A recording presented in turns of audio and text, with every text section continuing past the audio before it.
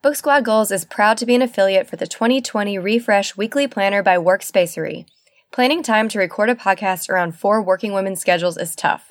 That's why we need the right tools to keep us on time and up to date. Featuring a beautiful minimalist design, dual weekly layout with task organization, and a goal planning section, the 2020 Refresh Weekly Planner has everything you need to keep you organized and inspired in the coming year. Visit workspacery.com and enter code BOOKSQUAD, all caps, at checkout to get 20% off a planner today. That's workspacery.com, enter code BOOKSQUAD at checkout. Puppies and kitties, books and movies. Yes, we love these. Listen to this podcast, please. Books like us.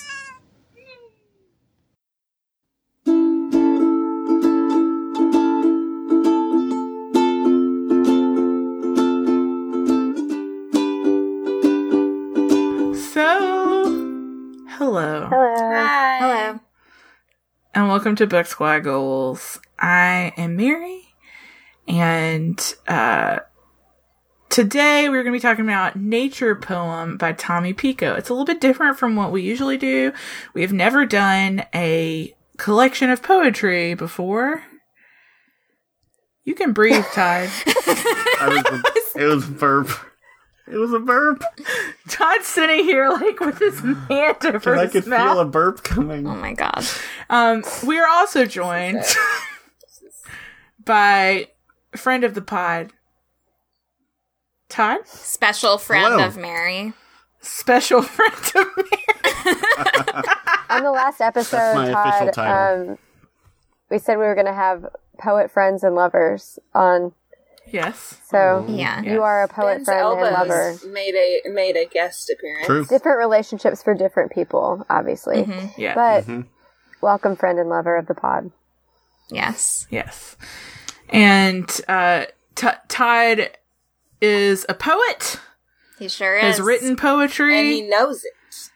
knows things about poetry. Hey. Has a PhD in poetry. Susan, also poet. Hey. All poets on deck. Has written poetry, published poetry, has a PhD in poetry, and just had her doctorversary. Yeah, Happy doctorversary, Graduating. Susan. thank you. So proud. So I proud guess of it was you. actually just the anniversary of when I graduated, but whatever. That's still good. Yeah, I don't know pretty what impressive. day I really finished everything. But either way, I did finish it by a hair, and here I am to talk to you about this 3 years later. I feel like we should tip our hat to each other and just say, Doctor. Doctor? Hey, I'm also a doctor, but not of poetry. That's true, Yes. Doctor. Doc. I don't feel like a doctor, though, because, you know, like, I tell people things and nobody believes me. And I feel like if I were a doctor, they would take me seriously. But that hasn't happened yet. You should take a lesson from one of our favorite shows, Evil. Wear a blazer. Makes you look more like a doctor. Yeah, supposedly if you wear a blazer, people believe you and, Interesting. Oh. or feel confident. Yeah. But as a little blazers. intro question, I have asked us, what's your favorite natural thing? And it's up to your interpretation what that means. Much like I think the definition of nature is up to interpretation here. Could be that. Susan's gonna say boning. I think this is really easy, so I'm going to go first because I Yeah. don't want anybody to take my answer. Cats. This is Emily. My answer is cats. Done. Done. You won That's the all game. I got. Okay, I'm going to go because Kelli just tried to guess. Why do you think I'm going to say boning? Because you always bring it up if you can. That's not true. Wow, Mom. are It's you not the true. Samantha of this podcast, Susan? I think No, she but is. the reason I laughed is because when I saw that it said, what's your favorite natural thing? Immediately, the George Michael lyric, sex is natural, sex is good. Not everybody does it, but everybody should. I was Popped right. into my head. And so, But that is not my actual answer. That is just, that's George that's Michael's just what the word answer. natural conjures for me. Anyway, I'm gonna say, this is like the lamest thing you could ever say, but trees. Because I just really like to hike, so I like being in the woods and like just surrounded by trees. Mm-hmm. To the point where it's almost scary and I'm not sure if I know my way out. Did I tell you guys about the nature hike I went on when I was in New Zealand? because we had to talk to trees. It was part of the walk. It was very interesting. But yes, we had to find a tree in the forest. I should have Ben tell you about his experience doing this because I think that would be interesting. But yeah, we had to find a tree in the forest and like hold it and communicate with it. And we all like went to separate areas of the forest. And like nowhere else in the world would I do this, but it was New Zealand, and I was like, "This is beautiful." Why not? It sounds like 9 Perfect Strangers. Yeah. But it was New Zealand accents rather than Australian accents, so it was a little bit more charming, just slightly more charming. I love an Australian accent, though, as we know. But anyway, that just made me think about that because you said trees, and I was like, I had a really nice conversation with a tree recently. I don't know about anybody else. What'd you and the tree talk about? I mean, it was kind of personal, so I don't really want to get into it. Sorry. But could have been cats. It wasn't. I feel like this question is a setup for someone to say marijuana. No. I truly. Not that any of us are going to. I'm just saying. Mary was very innocent setting up this question, and and I gave a very innocent answer. Susan gave a very innocent answer. Who's gonna break the seal? I can. Oh, sorry. Someone say marijuana. Please. I wasn't gonna say marijuana, but that is one of my favorites. But what I thought of, which is also like, if trees are obvious, so is my favorite thing, which is the ocean. I love the ocean. The ocean is a friend of mine. That's very good. Yeah. That's very good. Obviously, grew up around a lot of beaches. And I don't know. And Disney World. And Disney World. And but Moana. I would go to the beach a lot as a kid because my grandparents lived in Jacksonville, which is like near the beach. And my favorite thing ever is to just like go out into the water, like up to like probably like my waist, and then just like stand there and like look out at the horizon because you can't see anything. Have you been standing at the edge of the water long as you can remember, never really knowing why? Exactly. Just wondering. Wish I could be the perfect daughter. But I come back to the water, no matter how hard I try. It's true. Yeah. You are Moana. I am Moana. Okay. Nice. Thank you. Thank you for saying good. that. Do you want to go, Todd? Yeah, I can go. I actually love oceans, even though I grew up landlocked in Tennessee.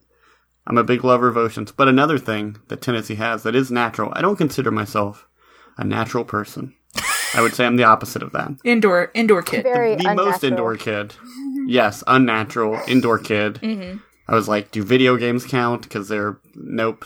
But I love, and this is like a very indoor kid way to describe this, I love a very, like a rainstorm, not a thunderstorm or a tornado or something, but just like light rain. Just rain. That's just like tapping on your roof or the windows, and you're just like, oh, it's a nice day, and you have like coffee or tea. So you like a natural thing that you don't have to be outside to experience. One that you're supposed to be inside for.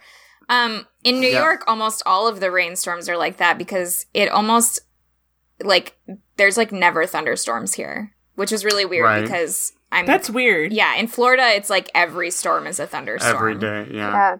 I got sent home early from work today because of, like, potential tornadoes. Oh, I didn't. The class that I was supposed to teach this afternoon got canceled because of tornadoes, and I'm like... Worst nightmare for me. Side rant, I didn't. All the counties around my school did, and then a tornado touched down. Like, at my school, on the roof basically. of your school. Yeah. That's so I'm not fucking complaining scary. about leaving early. Just saying. No, I'm complaining about not leaving early. That's what's happening. My natural thing is not surprising to anyone who has been around me at night. It is the moon. Oh, I love the moon. Like Sailor Moon? You're Sailor Moon! I like looking at the moon. I can connect I like the stars too, and I like to look at constellations and things, but I really love looking at the moon and noting how big and beautiful it is. What is your moon sign? What is it? It's Let me tell you, Mary. I'll just check my app. It's Scorpio. Yeah, it's Scorpio. Wow, you knew without even looking? I did. Yeah, I remember I'm like Virgo, I was gonna check, but Scorpio moon, and then way to one-up me. Taurus rising, I think. Wow. I think. That makes sense. It's a wild And a combo. Capricorn moon. That also makes sense. Todd's a Scorpio Fuck moon, does too. that mean, bitch? Does that make sense? Wait, what is your moon? I don't know. Scorpio? No, doesn't make sense. Does that mean I sting people? No. I've got claws instead of hands? My Saturn is in Scorpio, and I'm pretty sure that's the root of all my problems. Oh. Scorpios are mysterious. Well, there you go. And your moon is all about how you feel on the inside.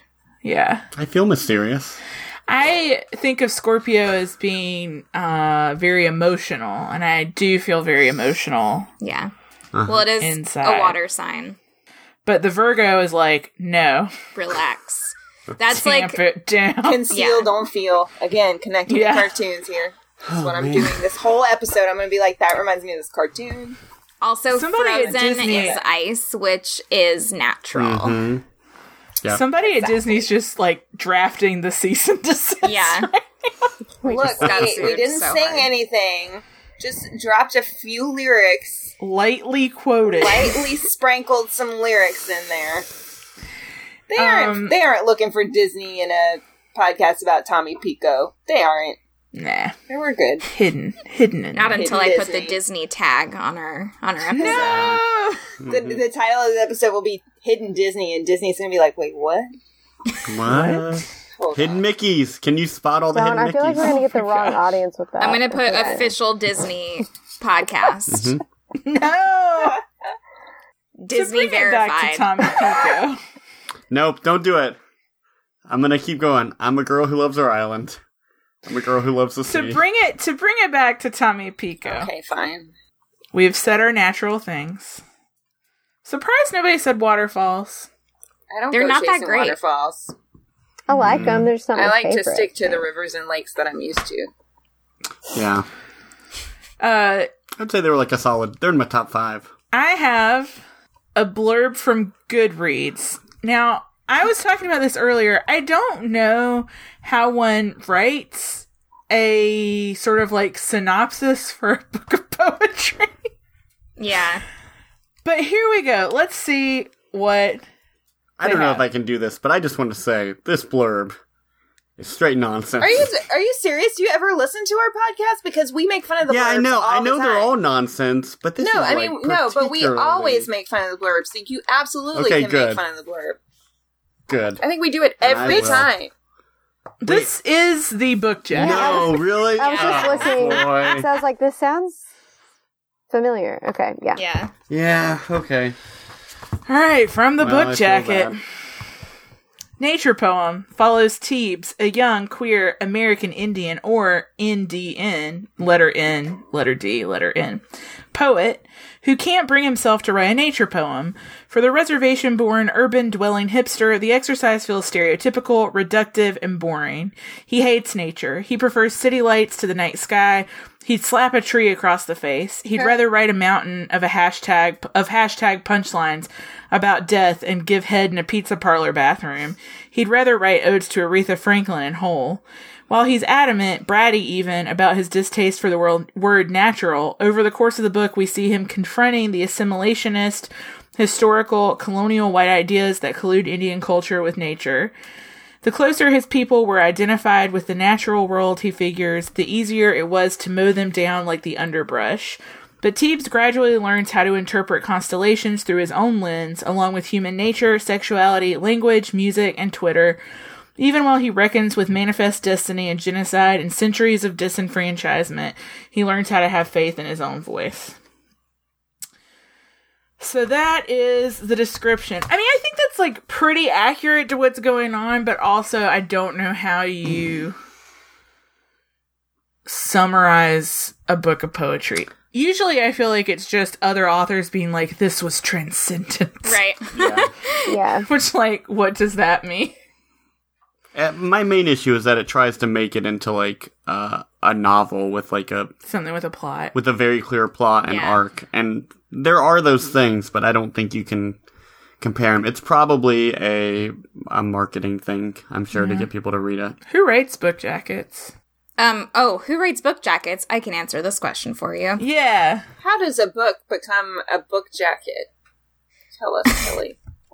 Yeah, it's Kelli's publishing corner. Yeah. Yay. A lot of times, the editor writes it. Or there are copywriters who specifically write copy for... I want that job. Yeah, it really depends on the book. Like, if an editor doesn't care, then they'll give it to someone else to write. But a lot of times the editor will write it, and then other people will come in and then edit it down from that. So... And then people on Goodreads take it and mess it up more. Yeah. Whoa. I almost feel like the poetry world is so small that, like, there's some poet like, well, gotta write my book jacket now. Yeah. Tick, tick, tick. Yeah. I don't know. I don't even know that most... I'm trying to think, like... I guess books of poetry can have book jackets, but often they just have, like, mini reviews. Yeah, on the it's back. a Like, bunch of this one blurbs. has. Yeah, it's just blurbs. Which I hope no one ever asked me to do for their book, because I think those are even harder. Yeah. Well, usually someone will get the book and then read, like, 15 pages and then come up with a quick Write blurb. something. That's what We're Stephen King looking does. at you, Stephen King. Absolutely. Yeah. There's Tour de no force. way Stephen King. he's A read all tour the de books that he's force. blurbed on. No. There's no way he's writing a book a month and also reading writing all these 20 books a blurbs and month. reading. Yeah. So my first talking point is, I guess, what do we think a nature poem is? And then to jump off of that, how do you think this is a nature poem, and how does it deviate from what we perceive a nature poem to be? Well, my basic bitch view is that nature poems are basically just Robert Frost, right?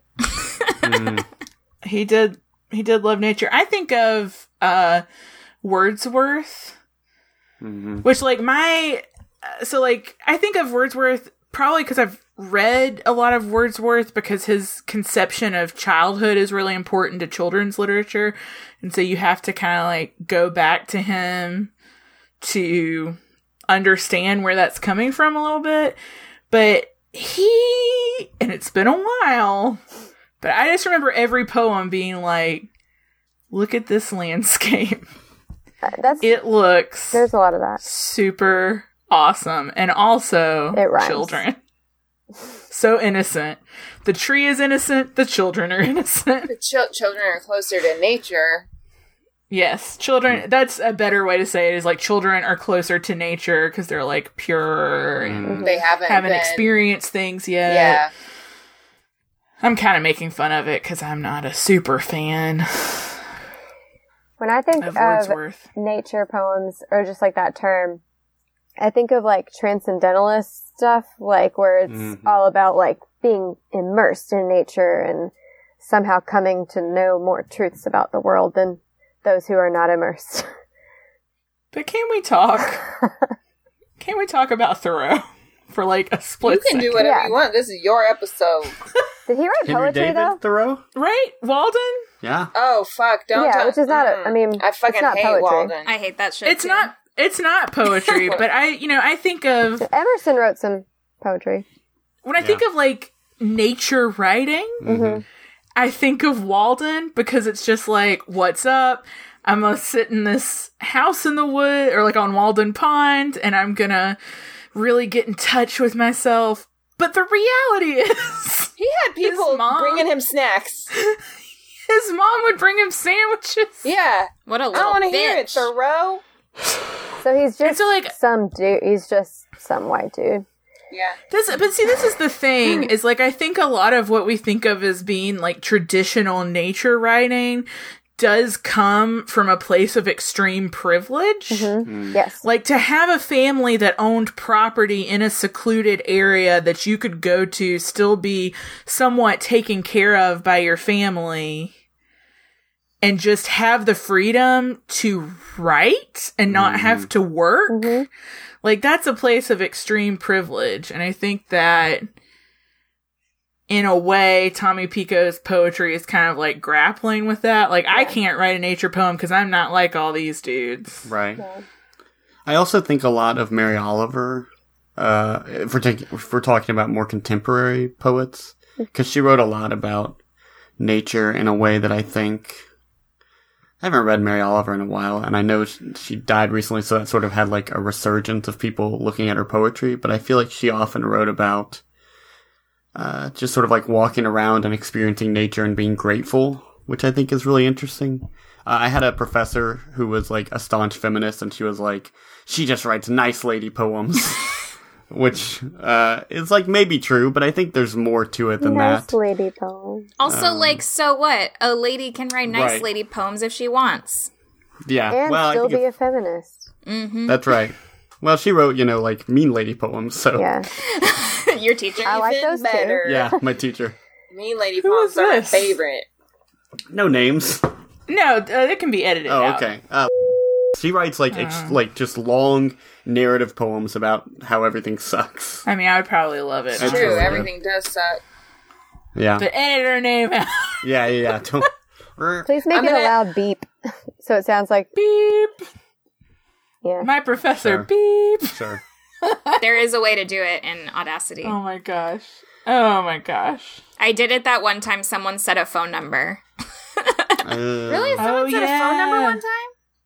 Yeah, I don't Was that remember me? what the situation was. Why? You mean like Mary's number? Beep, beep, beep, beep, beep, beep, beep. It's all just 8. It's just 8 over and over again. This is my phone number. But yeah, I think there's a lot of different ways to think about nature poetry and what it means to write a nature poem. I think the thing I like about this is that he's kind of deconstructing the idea of nature poetry. Yeah. Well, in the beginning, though, he also is talking a lot about the nature of people and not Yes. like the natural world, but like the nature of people's actions and the effects of that on other people, and says stuff like, no, I wouldn't want to write about that nature. Yeah. Mm-hmm.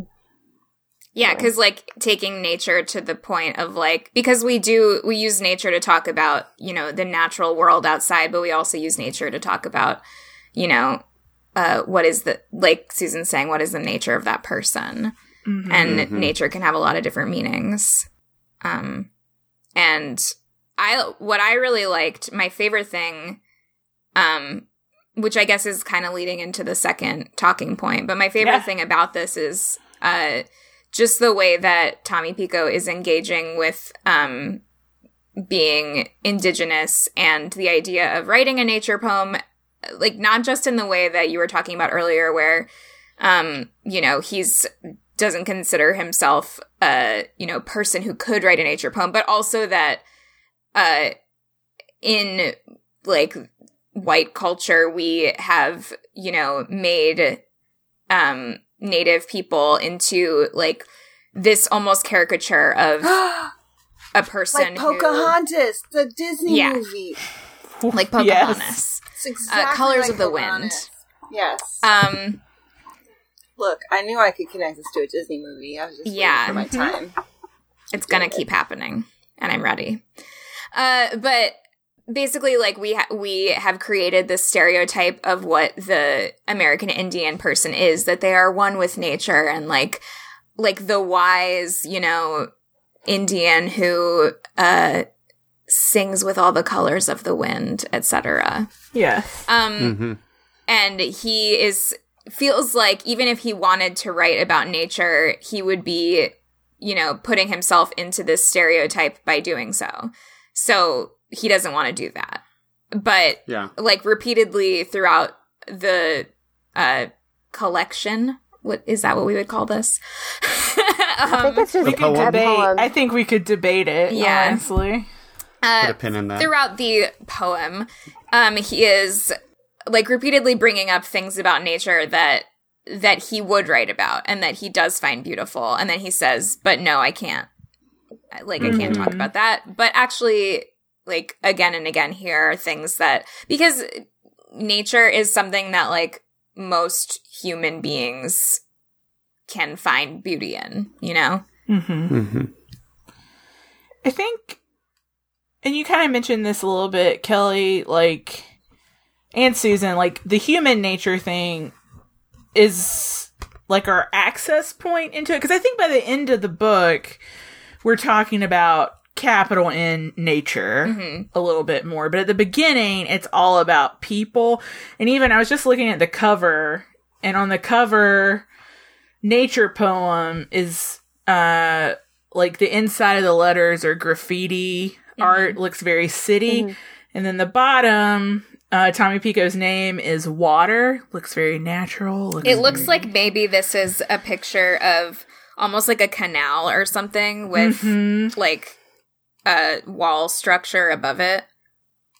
But it is like that juxtaposition of city and people and capital N nature. Well, and also like that's such a thing, and he lives in Brooklyn, and a lot of what he's talking about, like, you know, Brooklyn is definitely a place where it's like there are these like beautiful little pockets of nature, and then like disgusting trash everywhere also. Kelly, you could have found him. I could have. He was just doing a talk at Strand recently. Oh, that's fun. I have a little quote, which I might be doing a couple of times. So this is on page 12. It seems foolish to discuss nature without talking about endemic poverty, which seems foolish to discuss without talking about corporations given human agency, which seems foolish to discuss without talking about colonialism, which seems foolish to discuss without talking about misogyny. In the deepest oceans, the only light is fishes. Luciferin and luciferase mixed ribbons flutter in the darkness. I am so dumb thinking about this. Makes me cry. I am so dumb. Yeah. I just, like, for me, this is like, it is nature. It is, like, images of natural things, but it's interwoven with scenes of the city, interactions with different people, thinking about bigger issues like poverty or colonialism. Yeah. I don't know. Yeah, and trying to connect it to, like, current political matters without having to be like, hey, did you know it's dumb that corporations are people? Right? Like, Yeah.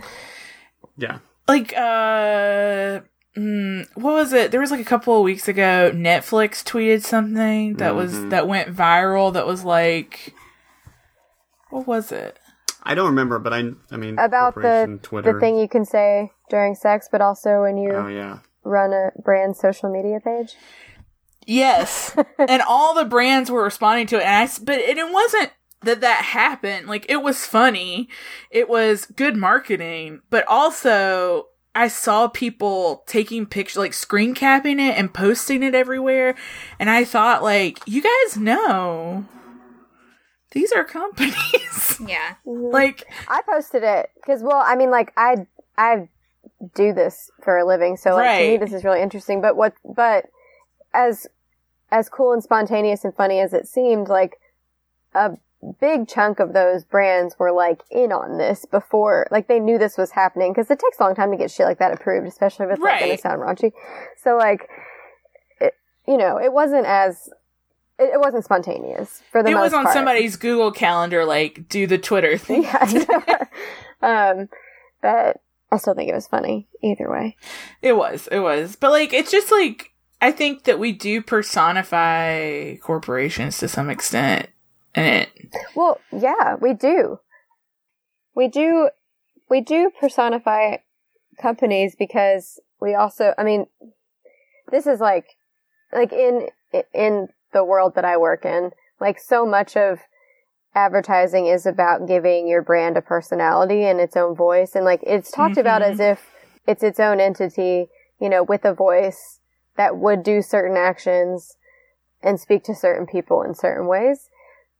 But also, we personify corporations because they have more rights than people. Oh, that is hard to think about. They all have way more rights than my uterus does. So... You're right. Yeah. You are right. Kelly, you were trying to get into Talking Point too. I'm sorry, Kelly. Oh, I mean, it was long ago. You were just relating. You were relating. We've talked about Netflix since then, and Wendy's. So, like, a huge part of this book is that Tommy Pico is a queer indigenous author. And he talks about it a lot, and specifically talks about how his identity changes his connection to nature, or his enthusiasm about writing a nature poem. And that's a big part of it. I wanted to talk about that a little bit. I don't know that I have a good answer to it. Like, I think the surface level answer is he thinks it changes his relationship with the possibility of writing a nature poem because that's what's expected. Mm-hmm. You know, like you said, Kelly, the Native American stereotype is like almost a caricature of that connection with nature. Well, and he mentions towards the beginning the term noble savage. Yes. Can I read a little chunk? Yes. This is from page 56, but he was talking about sort of the way that non-Indigenous people interact with Indigenous things. Oh, yeah. Look, I'm sure you really do just want to wear those Dreamcatcher earrings. They're beautiful. I'm sure you don't mean any harm. I'm sure you don't really think about us at all. I'm sure you don't understand the concept of off-limits.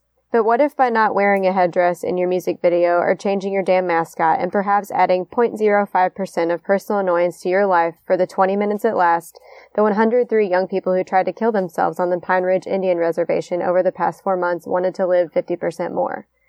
I don't want to be seen, generally. I'm a natural introvert, and I don't want to be seen by white ladies in buttery shawls, but I will literally die if I don't scream.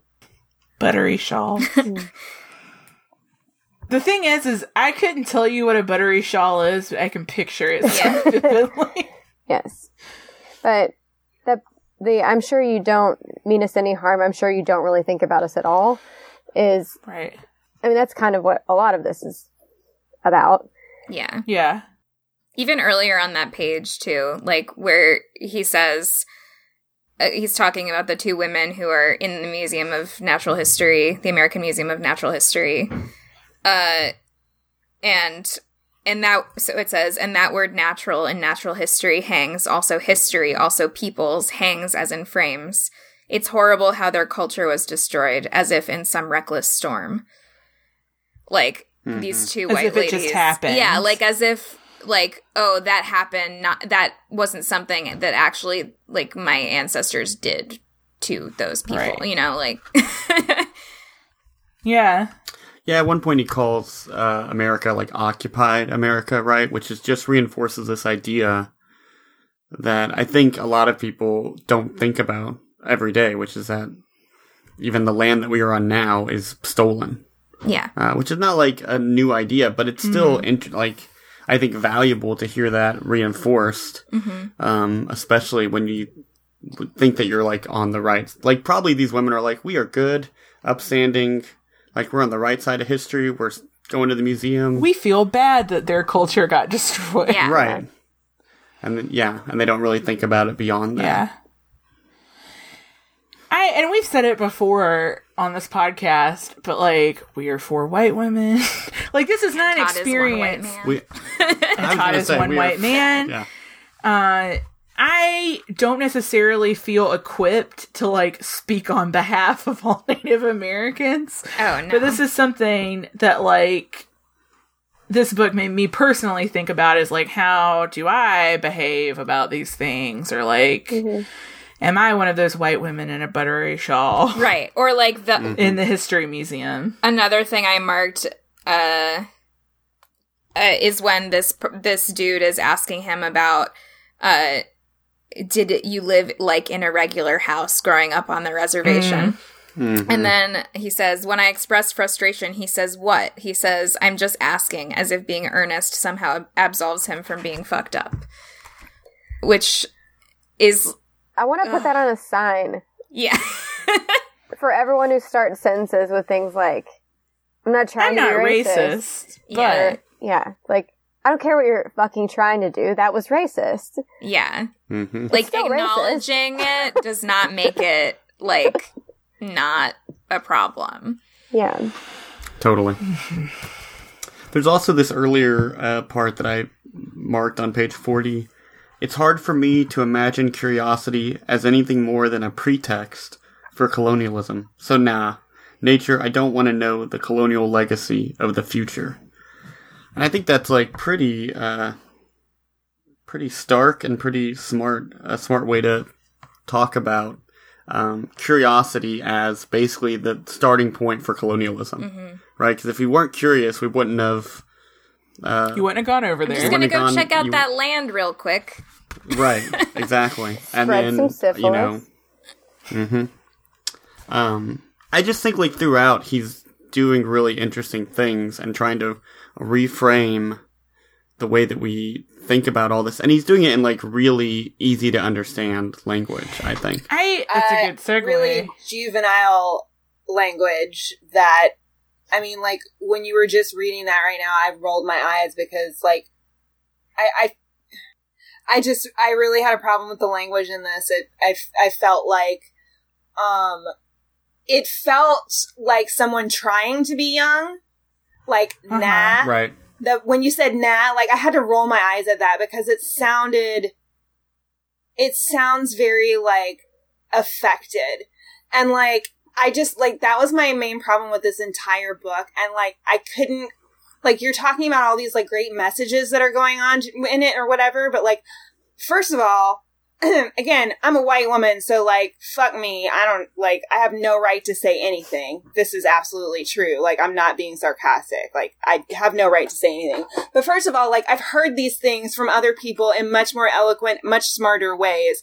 Second of all, it's really hard to hear the message when I'm so focused on the fact that this author is trying so hard to sound young and cool. And it's really annoying. It kind of gets back to like when Mary and I talked about this with a YA book we read. They both die at the end. All I can remember about that book is yo. How many times he said yo. And I'm like, it's just like sometimes, I mean, like language matters, okay? And like sometimes when the language is so off-putting, it's like, who the fuck cares what he's saying? Like, it was, like, it was infuriating to me. I hate when people write like this because it's not, it doesn't feel authentic. Maybe you'll argue that, like, it does, but, like, to me, it doesn't feel authentic. It feels forced. It feels like someone trying to sound cool and shocking, and I fucking hate it. I hate it. So that's what I have to say about this book, and that's about all I have to say about this book, because I couldn't get past that. The rest of Emily's comments will be Disney references. Yes. For me, it's both. Like, I 100% see where you're coming from, Emily. And a lot of the, I mean, I would say, so, like, I see this book, and we can debate this, as, like, a collection of poems. They're not titled, but, like, you can tell clear breaks between poems. At the very least, like, if it's one poem, it definitely has, like, vignettes. Like, he goes off on just, they're, like, different scenes. Yeah. 100%. But some of the poems, which is, I'm just going to call them poems, some of the poems, I think that's fair, were really like, oh, this makes sense, and I see, like, some abbreviations or some, like, text speak or whatever, but that's okay, I see it working here, that's good. Some of them, I did get the feeling of, like, you're just trying to be a little shocking, and this could be 100% the way he speaks in his real life. I don't know him. I also don't care if that's how he speaks in real life, because, like, it's still off-putting. Like, if he speaks like this in real life, it's annoying. It makes me think of, and this is a very specific experience, but I had a workshop with a guy when I was in college who was gay and would write, like, just the most shocking, nasty stuff. And I remember saying to him in workshop, like, I don't know why you wrote this. And he would just be like, well, like, you can't tell me that my experience isn't important and, like, people need to see this. And I think there's something to be said for, like, having like a loud representation of something that's not necessarily the norm. I do think though in 2019, I don't know. I don't know what I'm trying to say. I feel like some of the poems I know what you're trying to say. I agree.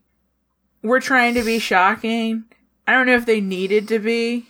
Some of the language was off-putting to me too. Some of it wasn't. Like, there were definitely a lot of parts that worked for me, and like the overall arc of it works for me.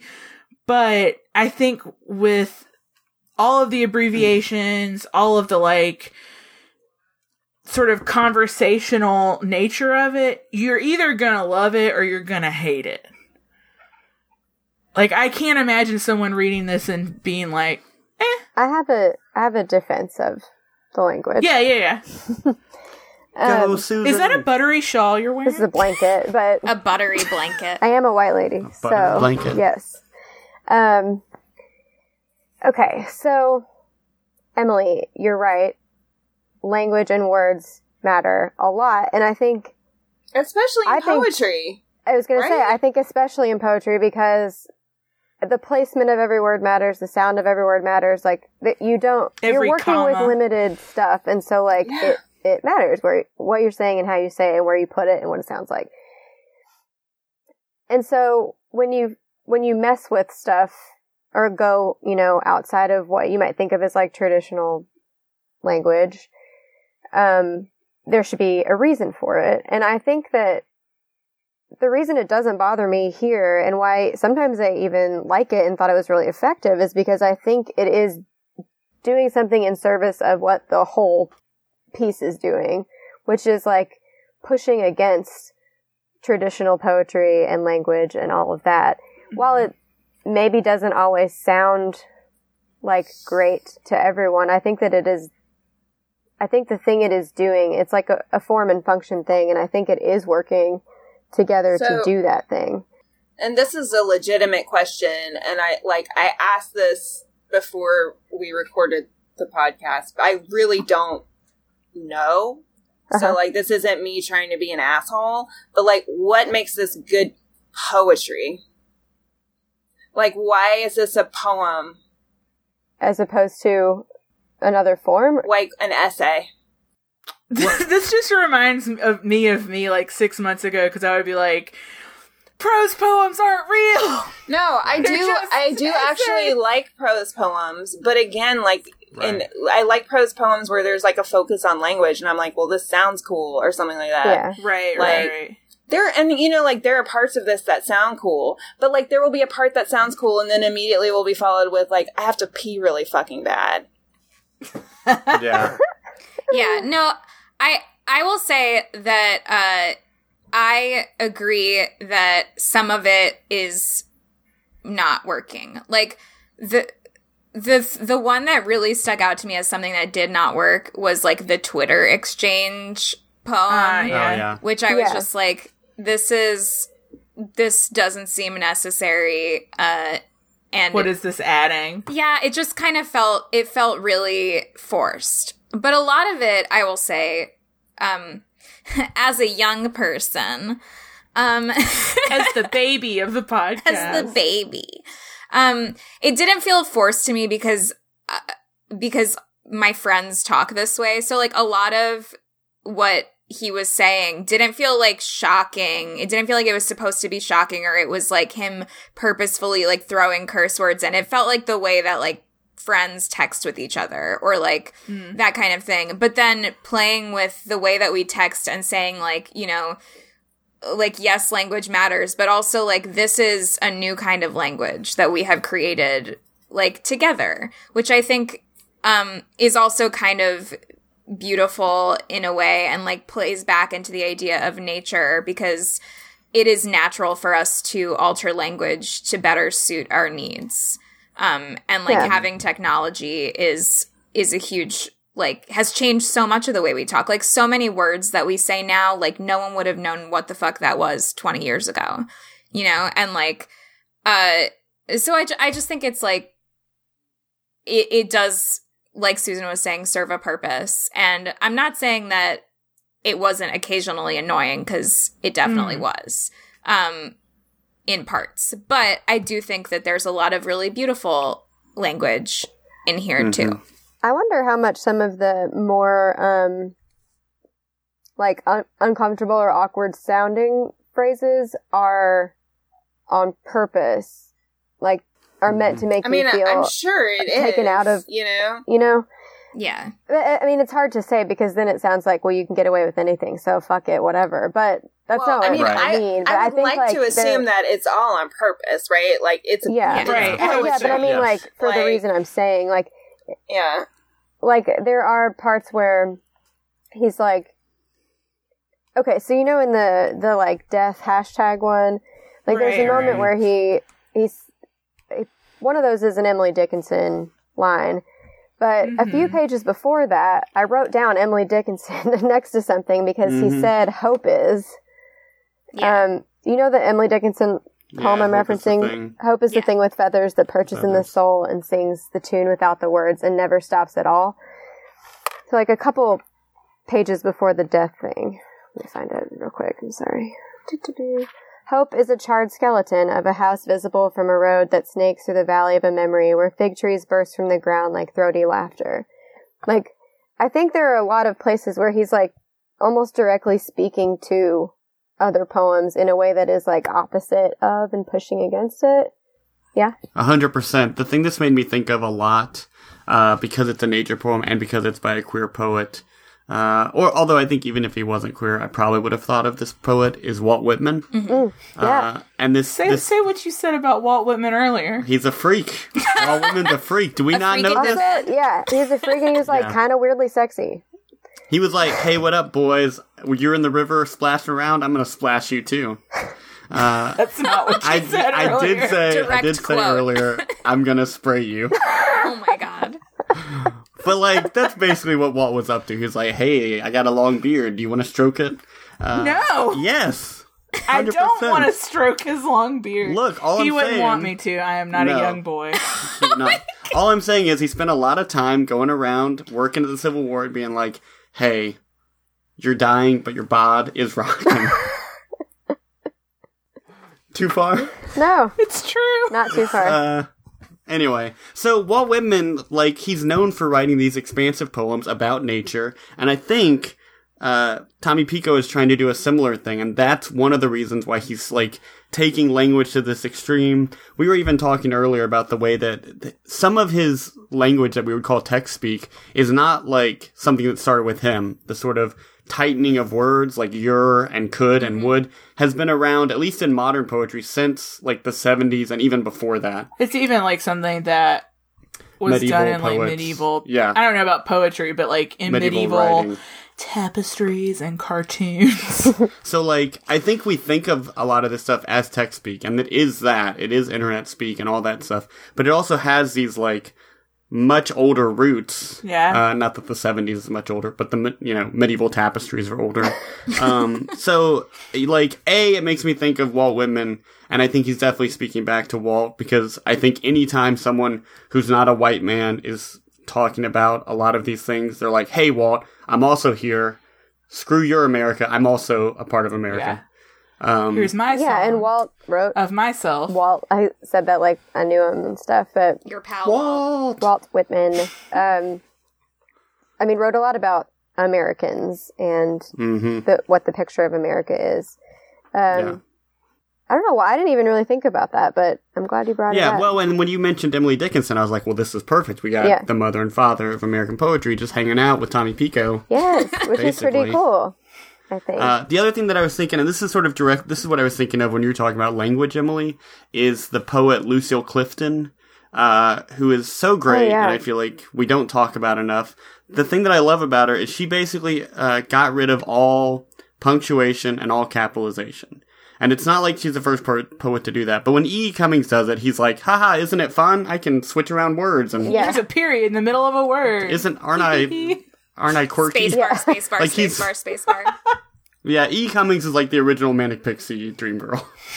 Not really, but... I'm so quirky. I'm so quirky. Yes. But Lucille Clifton wrote, like, thousands of poems, basically. Like, she's so prolific. And she never used punctuation. And for her, it was because as a black female poet writing in the 20th century, she was trying to say, like, yeah, this is how you guys see me, as basically this nothing, and I'm going to reclaim that identity and make it super powerful in my poetry. So, like, you know, the word I is never capitalized, and there's no punctuation. And she's sort of, like, building out this, like, ethos of, look, this is what you think I am, but I'm actually going to turn it on its head. And it also, I think, relates to Tommy Pico's notion in here that the English language is Stockholm. Like, it's some Stockholm shit, as he says, right? Or that quote that, like, you can't tear down the master's house with the master's tools. So he's like, look, I'm not going to use your white, cis, straight language to talk about nature. I'm going to use my indigenous queer language. Because I think that's what he's doing. Like, I think when we say, like, he's writing in text speak or whatever, he's writing the way that he probably talks in his own community. Yeah. For a specific purpose, not just... And maybe this is another thing I was thinking, and this might just be that I've read too much poetry at this point, but I didn't find it particularly shocking. Yeah. And I don't know what that says about me. I agree with you, because I'm like, to me, like, sex and curse words are not shocking. No, I'm not saying I found it shocking. I said I think he's trying to be shocking in the same way he's, like, trying to sound young and cool. I don't think he's succeeding at any of those things. But I don't think he's trying to be shocking, because it's not shocking. That's what I was going to say. I am the emoji of a tiny baby chick hatching from the egg. Yes. It does not take a whole lot to scandalize you, to shock me. But see, okay. I was like, parts of this were shocking. Todd and I just read a book where a woman snatched a man's skin off and then threw it in the air like a plastic bag and let it flutter to the ground. And I was just like, yes. You loved it. Maybe too much. So, my barometer is broken. I don't know. I just feel like this book is somehow, like, extremely pretentious and extremely juvenile at the same time. And it's very irritating. It did not read as pretentious to me. Right. But there are types of poetry. It didn't read as pretentious to me, but, like, you guys explaining it to me makes it feel pretentious. Because I'm like, I didn't read all that in it. To me, it seemed dumb and juvenile. But the fact that you guys are reading all of this into it makes me feel like, well, maybe this is pretentious and juvenile. Well, I mean, it's just like anything, right? Like, we have all read so much that at this point, it's like, this stuff that I'm saying, I don't know that it's there. This is just like what I'm reading. No, I'm a very firm believer that if you read something into it, it's there, because once the writer writes something and gives it to the reader, it's out of so does that mean that he's pretentious or we're pretentious? Oh, snap.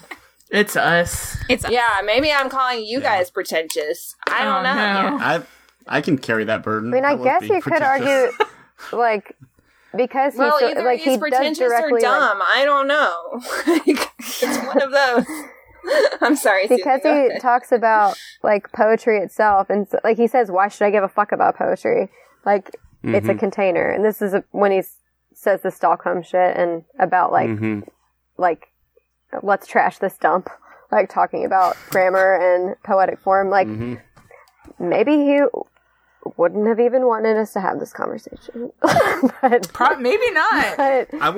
But to me, that's what we're talking about. So I want to up the pretension a little bit. On page 64, he says, vibrato is great on a lake with the Doug firs, like he knows him personally. That's great. Pointing upwards. Like, hey, Doug, how's it going? But I can't help it. I miss the city. I miss the city when I'm in the city. Where am I? And that made me think of this, like, really famous, quote-unquote famous, as much as any haiku can be famous. There's this Basho... Don't hate on haikus. No, I'm trying to up my pretension, so I'm quoting Basho. He's saying famous haiku as though I have ever heard of this, which I'm sure I have not. Famous in the haiku community. Exactly. You know what? Sorry, this is a side tangent. The other day I said that Sylvia Plath was a famous poet, and one of my students said, no, she's not. And I said, what do you mean? He said, she's not famous, she's known. And I said, what's the difference? And he said, I'm known in Colombia, which is where he lives, but I'm not famous. I think Sylvia Plath is really fucking famous, student. Sorry. Like... That I was like, or maybe you just haven't heard of Sylvia Plath. It's fine. Anyway, if you haven't heard of Sylvia Plath, like you haven't read very much. I mean, that's just. Oof. Yeah, that's true. She is canonical. Yeah. She is known. That's not me being an asshole. That's just like it's just like not. It's like not having heard of Emily Dickinson. Like it's like not... articles were written about her death. Yeah, that's true. She was in the paper record, I'm sure. Basho has this poem, and it's dumb that I can't remember it exactly because it is a haiku. But it's basically, in Kyoto, I miss Kyoto, is the whole poem. And this made me think, like, I don't know if he's, like, explicitly referencing that, but I miss the city when I'm in the city, is this, like, feeling that I've had, and I feel like probably a lot of people have had, where you're, like, as you're experiencing something, you're feeling nostalgic about it. Yeah. I wrote a poem about that one. That's a function of children's literature. Yeah, right. But this idea that, like, as you're experiencing something, and especially for him, this, like, the city seems to be so important to him, the feeling that, like, you can miss something as it's happening. Mm-hmm. And that's true, though. The conversation that he's having back with older poems and older poets and nature poets, if we're talking about Basho and haiku in general, that's another kind of nature poem. I taught Japanese poetry this semester, so I can say nature is a classical theme of Japanese poetry. Yep. The one thing that, this just makes me think of like a little sidebar, one thing that happens when I read poetry is sometimes I feel like, especially like so I sat in on a poetic forms class like a year ago, and I felt like everyone in the class had like a secret little reference book that was like, I know every other poem that's ever been written and I'm going to reference them. Because like people would point stuff out like, this is like this poem and it seems like you're in conversation with this poem. And I would just be like, what? Mm-hmm. And then there was our poetic forms class where this bitch in our class refused to write in the form that we were assigned every time. Todd knows, he was in that class with me. Oh my god. Look, she was having a hard semester. No! Get the fuck out of here! It's a forms class. Literally the only thing is you have to be in the form. Like, I don't... Yeah. Wait, I want to also just point out, for the record, Emily, we were in a romanticism class together where we talked about nature poetry. I know. I was very out of it that semester, too. Yeah, I know. That's we had, but Todd and I had a special podcast that semester. Mm-hmm. That's true, we did. Oh my gosh. Yeah. Very good. It was good. Very good. That's one of the classes that I have fallen asleep in, unfortunately. What? Oh, I don't need to have that on the record. You fell asleep in that class? Beep. Oh, I'm pretty sure I did. If not that one, then another one that I took. I never saw you asleep in that class. It was Dr. Beep's class. Yeah, Dr. It was a beep class we had together where we had a beep. We gave a lot of escalating like, oh, I said her name. I did already say it. I confessed. Oh, well. Yeah. Yeah, I don't think you fell asleep in that class, Todd, but okay. So, Mary. Okay, yeah. I think it's a function of being well-read in poetry. So, like, Susan and Todd, you guys are probably, or definitely, the most well-read in poetry between us. And, like, both of you have all these, like, connections. Like, I think this could reference back to Walt Whitman. I think this is referencing to Emily Dickinson. This is a line. But, like, I haven't read enough poetry. Like, I've read Emily Dickinson. I have not committed her words to my heart. Mm-hmm. Except because I could not stop for death.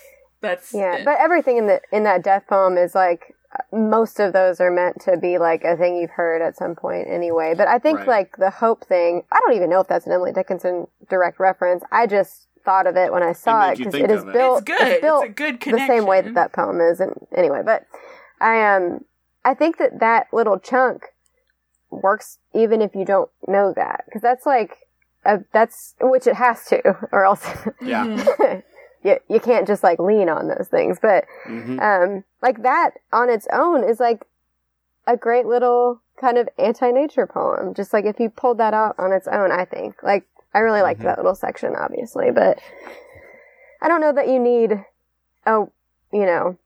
encyclopedic knowledge of poetry. I'm sure there's, if there are other ones in there, I don't know what they were. They might have been. I'm just saying, like, it is a learned skill or ability to, like, be able to read any kind of literature and, like, make connections between different things. Because, like, I can do this with literature easy peasy, because I have just simply read more novels than I have poems. Yeah. Right, well, like, when he references Radiolab, if you don't know what Radiolab is, you're going to miss that reference. I was personally offended. I love Radiolab. It is not boring. And then he was like, it's the whitest stuff ever. And I'm like, it is. White and boring, but I love the line right there where he cuts the line at white, and then it's noise. It's so good.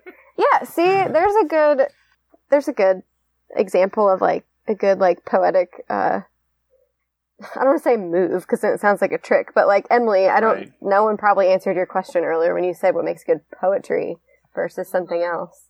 But that's a good little, like, tidbit, I think, of why. I mean, I guess what makes it good poetry is, like, to you, whether or not you like it, you know? It's like, so for you, this isn't good. And that's okay. Mm-hmm. Yeah. Like, it is hard to... That's something that I think is hard to answer about any art, really. Right. Yeah. For me, anyway. Well, I mean, it's like, what's a good movie? I read a best of movies list today, and Once Upon a Time in Hollywood was, like, number 2, and I was like, wrong. Yeah. What a trash movie. Trash movie. And see, I liked that movie. I didn't love it. Yeah. So I'm not going to get carried away here. But we all have different like, tastes. I'm not going to argue. Yeah, too don't hard go to bat for that movie. I'm not going to bat. Here. But I did enjoy it. I didn't hate it. Part of, like, for me, part of what I like about poetry is how much, like, each word matters, like, like you were saying earlier, Emily, and I really like just interrogating, like, language and why it's working the way that it's working, and because this book talks directly to that question, like, a lot of that works for me. But back to the, like, Stockholm thing. Has anyone ever read Man-Made Language by Dale Spender? This is, like, one of the first, like, femme theory books I ever read, and I was like, oh my god, like, men, you know? They made the language. I think I've Get heard it? the premise. Man-made language. Man-made language. Oh my god, language in itself is sexist. What the fuck? So... It's true. His story? I did my, like, I did my thesis on this female writer who, like, imitated or, like, kind of inhabited the forms of male writers that came before her, but, like, spoke differently and talked about different things, but just, like, sort of to get the attention of people, kind of had to reference those other things that people are paying attention to, like Aristotle and shit like that. So, Aristotle. like, just like, him talking about English sort of being, like, exclusionary anyway. It's like, and he mentions misogyny and stuff earlier, too. Like, language does exclude not just, like, different races, but, I mean, like, different genders, different experiences. It definitely excludes different classes. The way that we talk about, even just down to, like, how people use grammar correctly or incorrectly can be a little classist. I know I'm kind of just rambling about language, but I really wanted to plug Man-Made Language by Dale really Spender. Interesting. Yeah. It is interesting. I used it a lot in that thesis. That's why I bring it up. But anyway, that was back in my non-poetry days. Yeah, I mean, for me, I think the thing that I like about this poem is he uses repetition a lot, and I always appreciate when repetition is being used in ways that are sort of interesting. There's a lot of juxtaposition. In that #death section, we've got, like, all these, like, things, and then he just throws in, why you gotta be so rude, which is just... I cringe. Personally, always gonna be a thing that makes me laugh. Because I think that song is so dumb and also so catchy. lot So like of cringy moments in this. juxtaposition is happening a lot. The other thing that's true is that when a poem is longer and more prosy, it can get away with looser language than if a poem is shorter and more lyric. So like a haiku, every single word has to count because you've only got 17 syllables or whatever, right? But in a 74-page poem, like, you can be a little looser. You still have to pay attention to what you're doing, but there's more gravity allowed, I guess. I don't know if gravity is the right word, but there's more, like... Does this make sense? Yes. Does that track with what you think, Susan? Yeah. Or what you've heard? Yeah, I think so. So, like, so it's okay that some parts of this poem are shitty. No, I wouldn't say that. I would just say, like, there's more...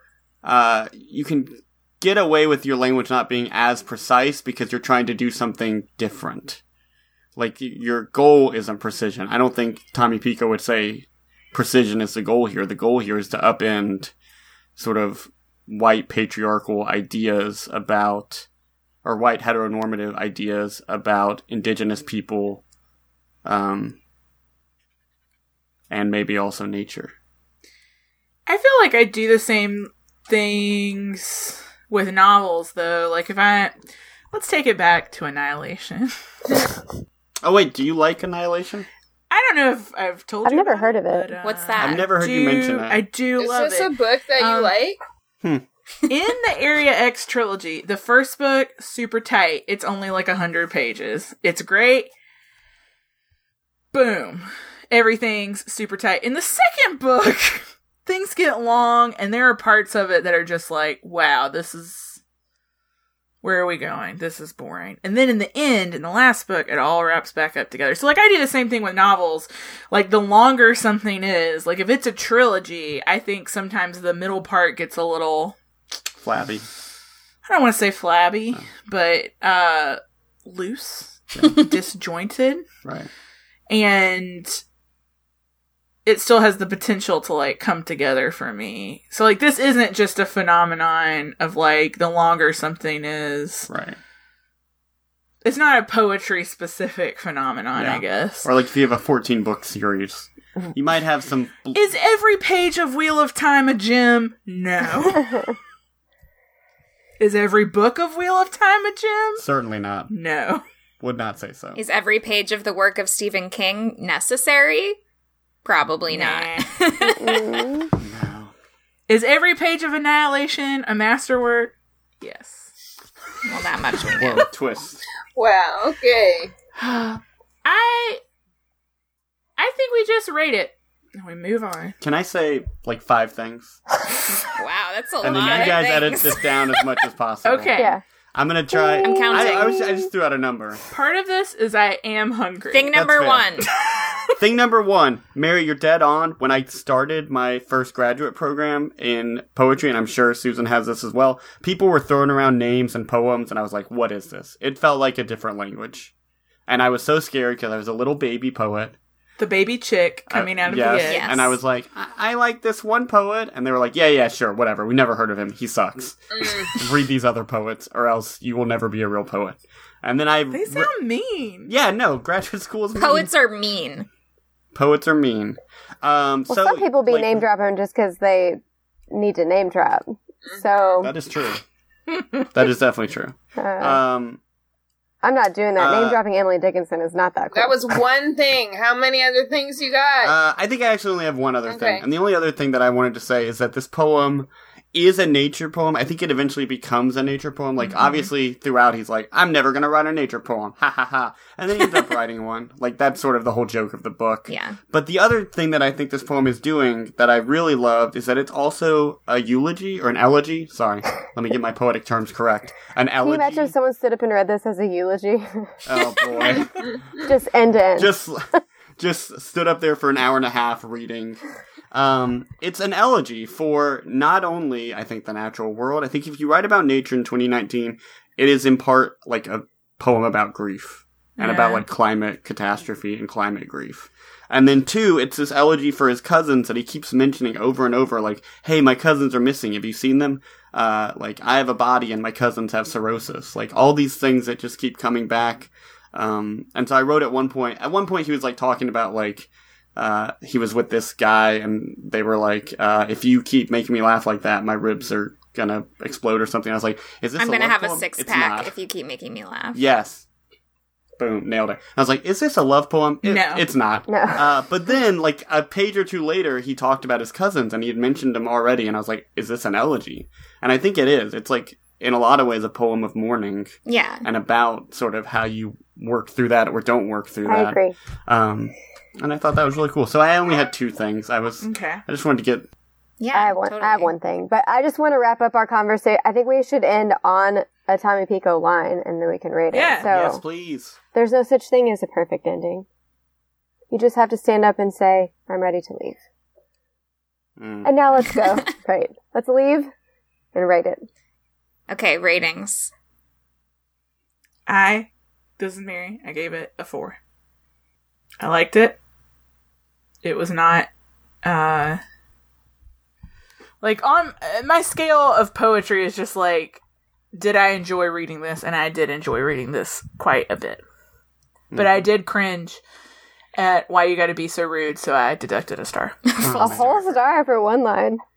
That might have The added a whole star star me, was to be for all the honest. cringe moments. Yes.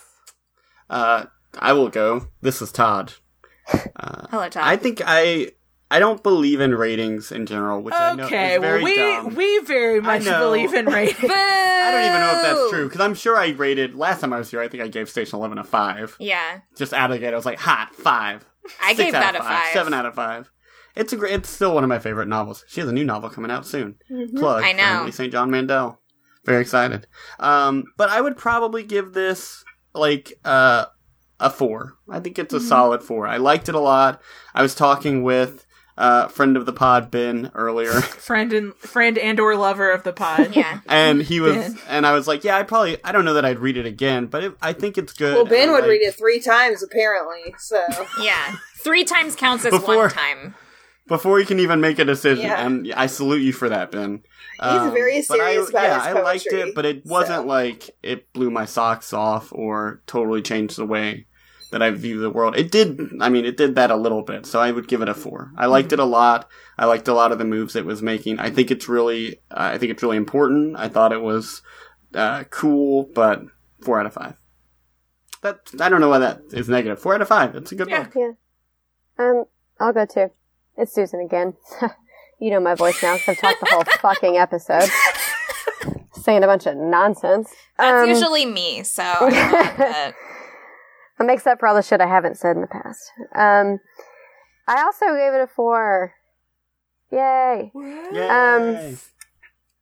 Also, I think that I agree with everything that you guys both said, but also I think that, we've talked about timing matters when you read something, and I think this just, like, found me at a good time also. Like, I haven't sat down with, like, a full book of poetry in a while, and it was, like, really refreshing to me, and it was doing some different stuff than what I've seen in a while, and I like the way that it did the things that it did, so 4. well, this is Kelly. I'll take it down a notch to prepare for Emily's rating.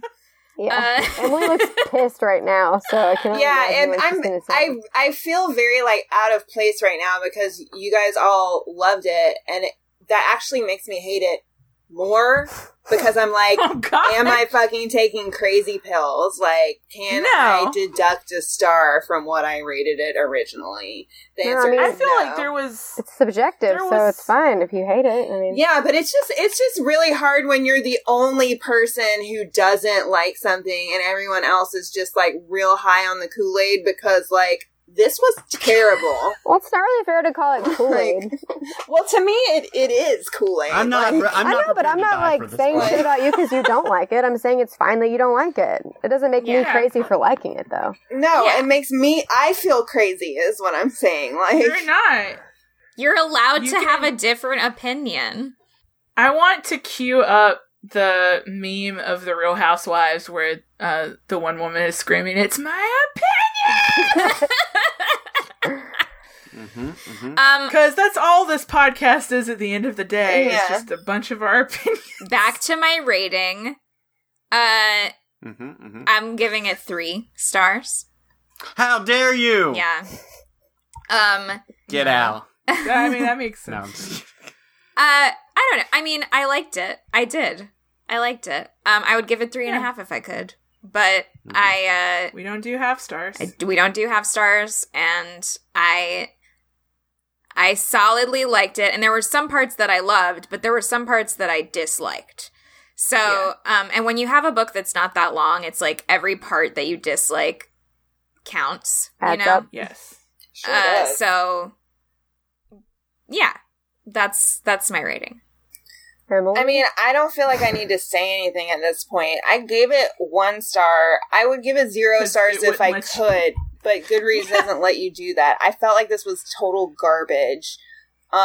If I hadn't had to read it for the podcast, I would have stopped on like page 2. Having finished it, I don't think I gained anything from the experience that I didn't have. Like, I had no extra information that I didn't have on the first page of reading. Like, I got the idea immediately, and then I felt like I was continuing to read more of the same thing. And I just, like, I cannot, like, I hated this so much. Like, the whole experience of reading this was, like, awful. And I'm so glad that poetry is short, because it didn't take very long to read, at least.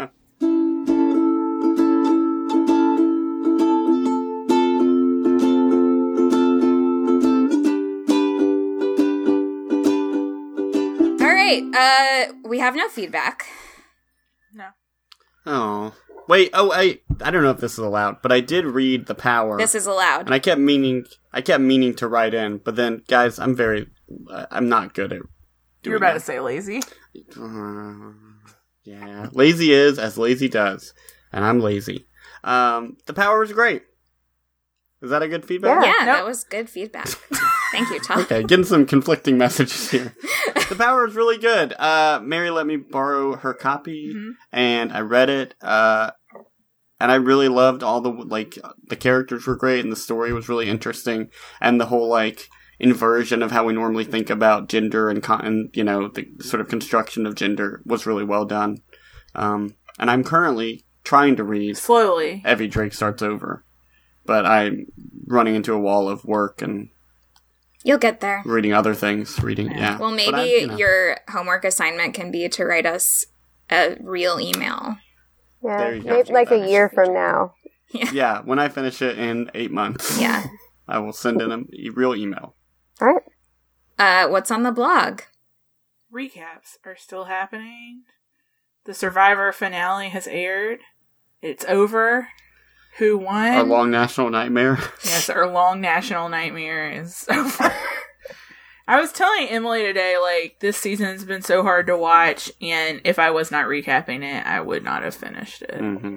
I saw I can't remember if it was a tweet or what, but that someone that's on The Bachelor this season dated someone that was on Survivor at some point, and I don't know what season they were on or anything, and I don't know who Todd's the about to person go is from Google The it immediately. Bachelor, but I just think maybe there's a good potential crossover moment we could discuss later. But if you want to know why this has been a nightmare season and what's up with that, you can always read the recap. Glad your relationship survived.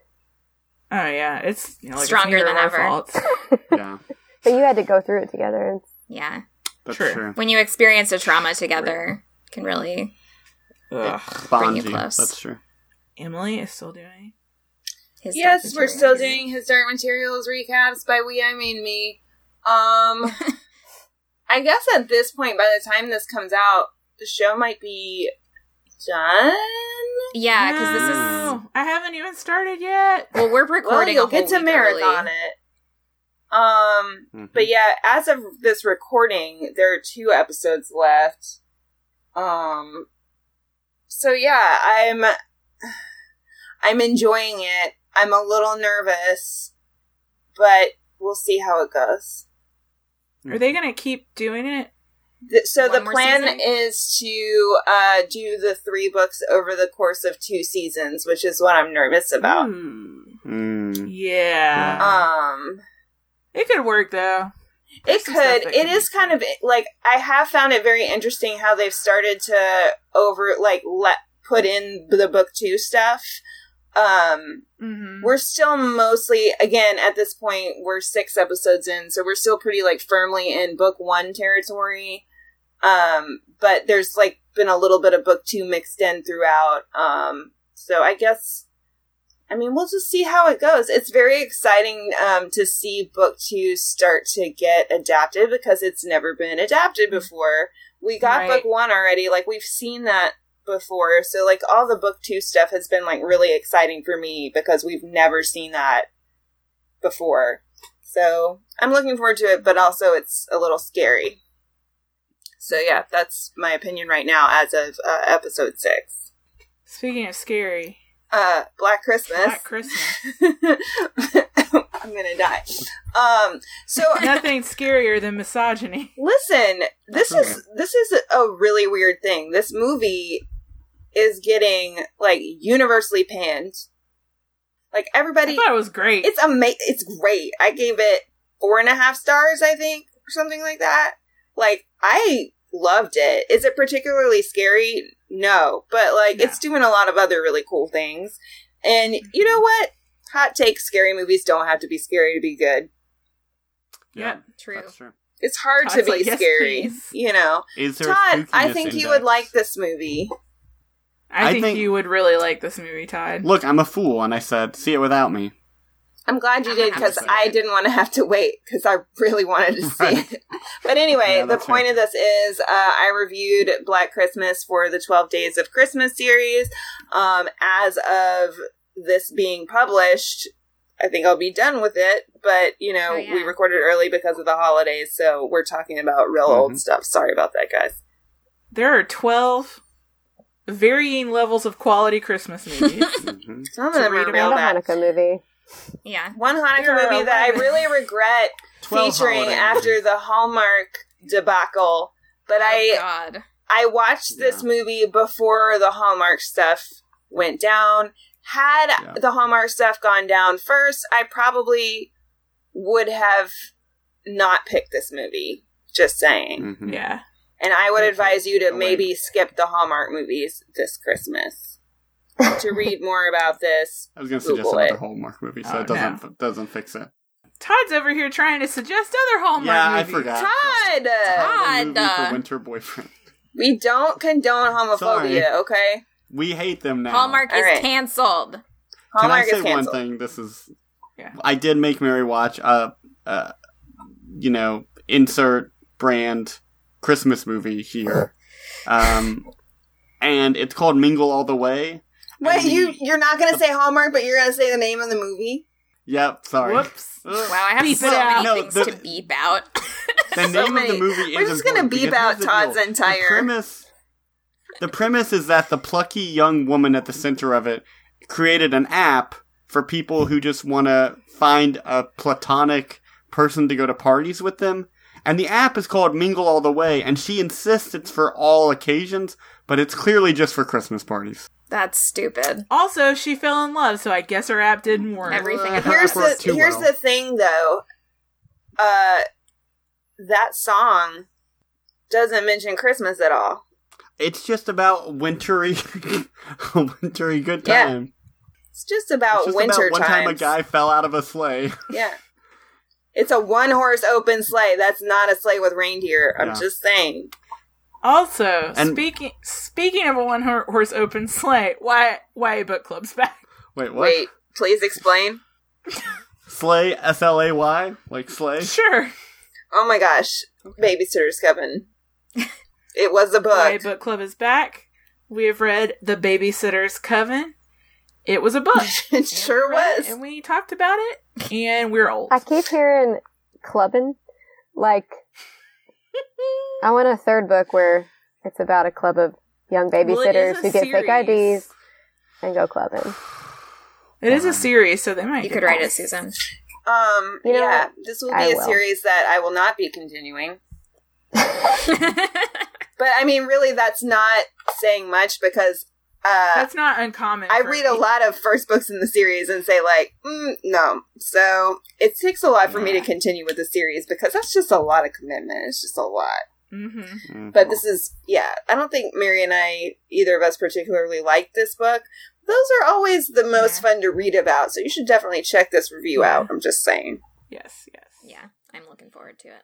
And Susan has written a blog post. Probably several of us have written more blog posts by now, but we who knows just don't know. What it we can't predict the future. Yeah. This one's about a podcast.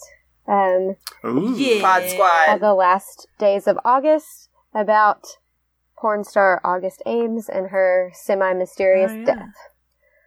Wow. Bum, bum. I've heard good things about that podcast. Good. I might have heard that from you. Is that one John Ronson podcast? Yes. So I fucking love John Ronson. I know, me too. And I might include the butterfly effect in this same post because I'm about to listen to that too. But he did a thing it was an Audible series on how the internet has changed the porn industry, and then I guess this story kind of came to him while he was looking, investigating the porn industry. So this became its own separate thing. And I highly recommend his books. Yeah. So You've Been Publicly Shamed is excellent. I have that book. You should read Just it. Still thinking about Ashton Kutcher now and how his life changed. No. It's a running gag just for me. Mary, you might not like his voice. Oh, it's British. But it's not just British. It's like slow British. Like, did he write the sociopath test or the psychopath test? Yeah, I have that, but I haven't read it. That's also a great book. And he also has one that I've read that's the John Ronson Mysteries, and it's just like it's like shorter, like a bunch of like his shorter investigation pieces. But I really like him because he's a journalist who just like finds the weirdest shit to investigate, and his stuff is always like really interesting. So too bad he's British. I can't listen to him. Yeah, I love his voice, but it's a real it's a real specific accent. I can't remember where he's from, but it's like very regional. His accent. Liverpool. I don't think it's Liverpool. Yorkshire. I love a Liverpool accent. It's just very chill sounding. Like, you mean a Liverpudlian accent? Pudlian, but yes. Pudlian? Ah, boy. Yeah, that makes sense. I'm not British. It's finally happening. What? It's finally happening. Next time. We're so excited. On the podcast, we will be discussing Little Women! The new film by Greta Gerwig. The cast is stacked. The plot is on point. I am rereading the novel. So am I. To get pumped. It is so heartwarming, and I cannot wait to see Saoirse. I love as her. Joe. I love her so much. It's gonna be good. I can already tell you, like, favorite movie of the year right now. I think it's gonna be really good. Yeah, for sure. Yeah. Little Women. It looks good as fuck. And then after that, in the new year... Speaking of Stephen King...